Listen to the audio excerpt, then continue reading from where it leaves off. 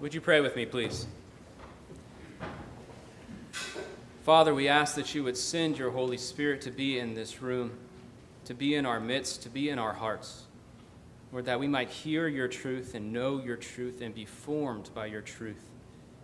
Lord, that we may see the beauty of the door that is open before us because of your Son. And it's in his name we pray. Amen. Amen. You may be seated.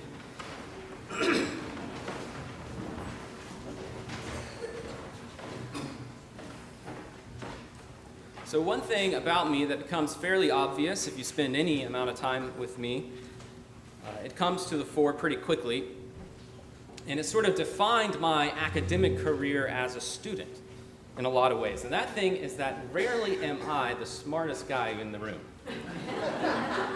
It's not false humility. I know where I stand, usually in the middle. Not the dumbest guy in the room, but I know that I'm not the smartest guy in the room.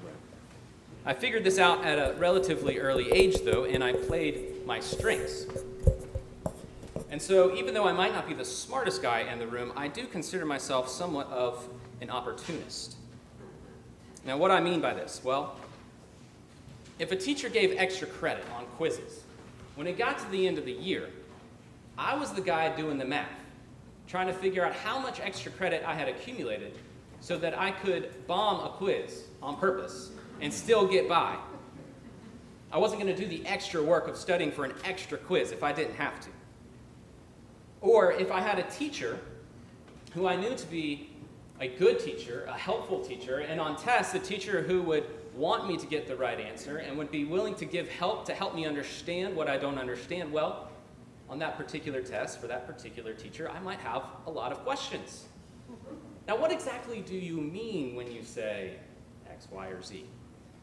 Now, there was one particular teacher who was wonderful, who I greatly enjoyed being in her class, and she figured out my game pretty early on. And so I would go to her with a question that she knew was bogus, and she would look me in the eye and just say, "Go sit down." But the good news about this particular teacher, and the reason that she is such a good teacher, is that she also could tell when my question was not bogus.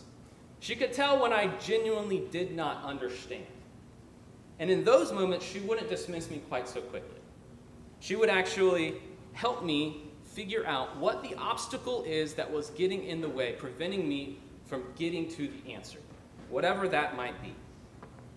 So she would ask questions. She would explain things in a new way, give analogies, do all those things that good teachers do so that the student can learn for themselves what it is that needs to be learned. Now, she couldn't just give me the answer, right? Because then it wouldn't be mine.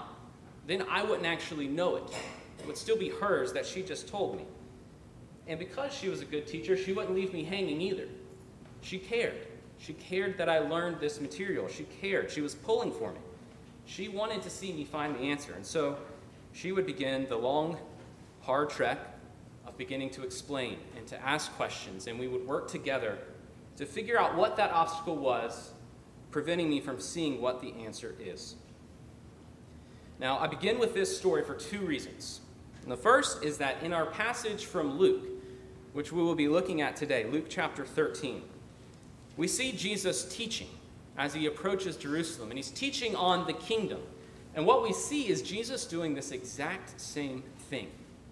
He's helping this person who asked this question to understand how their thoughts need to be reframed, helping this person understand the obstacle that's in the way to seeing the truth that is before him. So Jesus is going to give some explanation. He's going to give an analogy. He's going to do what he can. He's going to help this person to reframe their thoughts, to reframe their thinking. So we see that on display in our passage in Luke.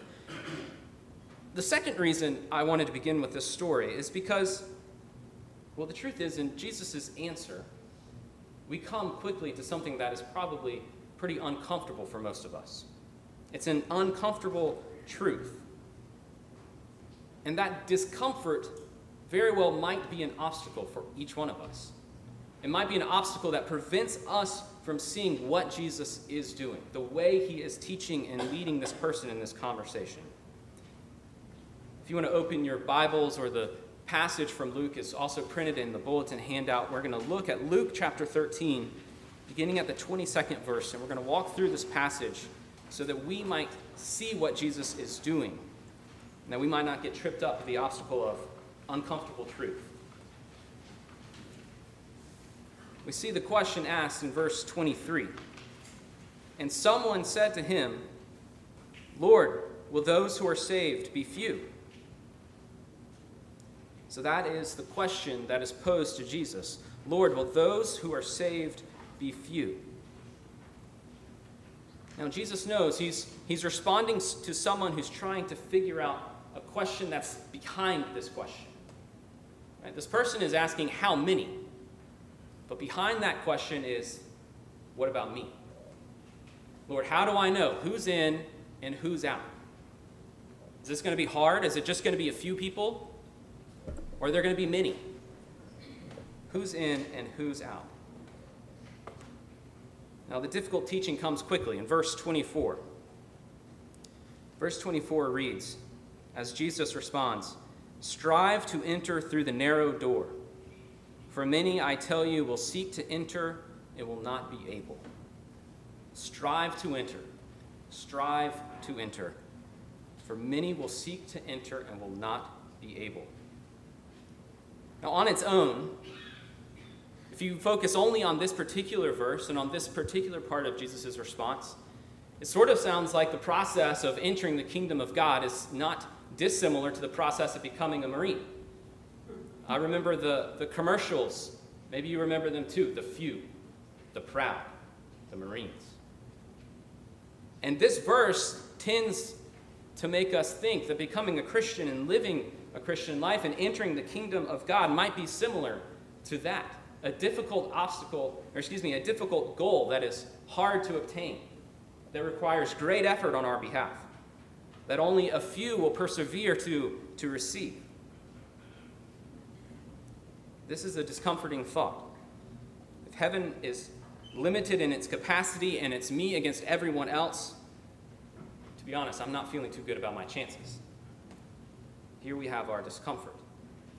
So our task today, as we look through this passage, is to deal with this tension that we feel, to see what Jesus is actually saying about who's in and who's out in the kingdom of God. And what we will see is that Jesus is using a gospel wisdom, not conventional wisdom that you and I share, but a gospel wisdom.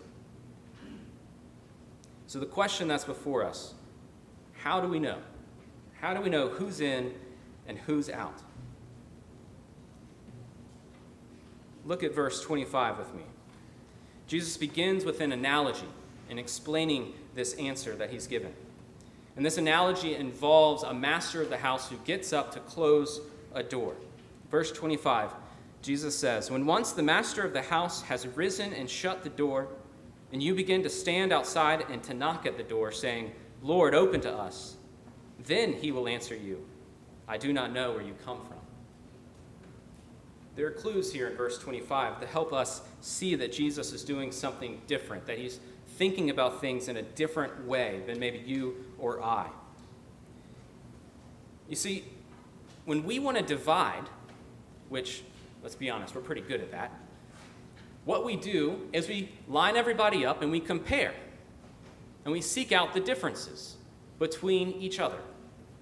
That's how we make division, right? Tall, short, fat, skinny, black, white, smart, dumb, near, far. It's a comparison that's amongst ourselves. That's how we divide amongst ourselves. That's how we know. But it's this type of conventional wisdom that Jesus is seeking to destroy, that he's seeking to remove from the mind of his hearers. It's conventional wisdom that would have you think that those closest to the lifeboats on a sinking ship have a better opportunity of being saved. Right? It makes sense. They're closer to the lifeboats. They have a better opportunity to hop on board. But this is the conventional wisdom that Jesus is trying to put down, as we see in verse 26. He continues the analogy. Then you will begin to say, after hearing from the master of the house, I do not know where you come from, you will begin to say, we ate and drank in your presence. You taught in our streets. You can hear what the outsiders are saying. You came to us. How do you not know where we come from? You walked our streets. You shared meals with us. We were close. You came to our town. How can you now say that you don't know where we come from? Verse 27, the master of the house reiterates his point. He, the master, will say, I tell you, I do not know where you come from. Depart from me, all you workers of evil. We see here that this is not a conventional wisdom, a conventional way of dividing amongst ourselves. This isn't a comparison between you and I. The division between who's in and who's out, it's not found in our relationships with each other. It's found in our relationship with the master of the house. See, tall, short, fat, skinny, black, white, smart, dumb, near, far. These things don't matter in the kingdom of God. They don't matter at all. None of those things place the outsiders on the outside. Friends, the outsiders are on the outside because they knocked only after the door was already closed. They knocked only after the door was closed, even though the master was in their streets, sharing meals with them in their town. Now, this is radical. It's radical because it means that everyone who knows that the door is open has equal opportunity to walk through it. Everyone who knows that the door has been opened has equal opportunity to walk through it. And we see that in verse 29. Jesus says, people will come from east and west and from north and south and recline at table in the kingdom of God. People will come from great distances, and they will recline at table. Compare with me, if you will, verses 25 and 29. The people in verse 25, those who are close to Jesus, find themselves on the outside of the feast. And in verse 29, those who came from a great distance away, from east and west, from north and south, they find themselves reclining at table. They're in. This is the reversal that Jesus speaks to in verse 30 when he says, behold, some are last who will be first, and some are first who will be last. He's saying some who you would consider last, as you compare amongst yourselves, they will be first. And some who you consider first, as you compare amongst yourselves, they will be last. Because entrance into the kingdom of God is not based on a conventional wisdom. It is based on the master of the house. It is based on a gospel wisdom. Why then are some who were close to the master now on the outside? Because they did not enter when the master opened the door. Friends, the kingdom of God does not have limited seating capacity. The door is open. The invitation is wide. The limitation comes in our response to what we've heard and what we've seen. Our response to Jesus as he walks in our lives. Jesus opened the door to each one of us when he chose to come down from heaven. He opened the door to each one of us when he chose to take on flesh, when he chose to come into our presence, when he chose to walk in our streets, when he chose to die our death, the death that we deserved. Jesus opened that door so that you and I might know, so that you and I might have entrance into the kingdom of heaven. Friends, if our discomfort with the gospel is on the fact that the master of the house closes the door, I would challenge you that our discomfort is misplaced. We should be much more uncomfortable with the fact that the door was opened at all to us. The fact that God would come down to be with us, that he would come down for us, that he would do that which we could not do. This should make us extremely uncomfortable. And yet he did it. Because he loves us. Because he loves you. And because he wants to see you reclining with him at table. This is a difficult and beautiful and life-giving truth. He alone can extend the invitation, and it is he alone who is the invitation. How do we know who's in and who's out? Well, it's only when we look at our response to his invitation.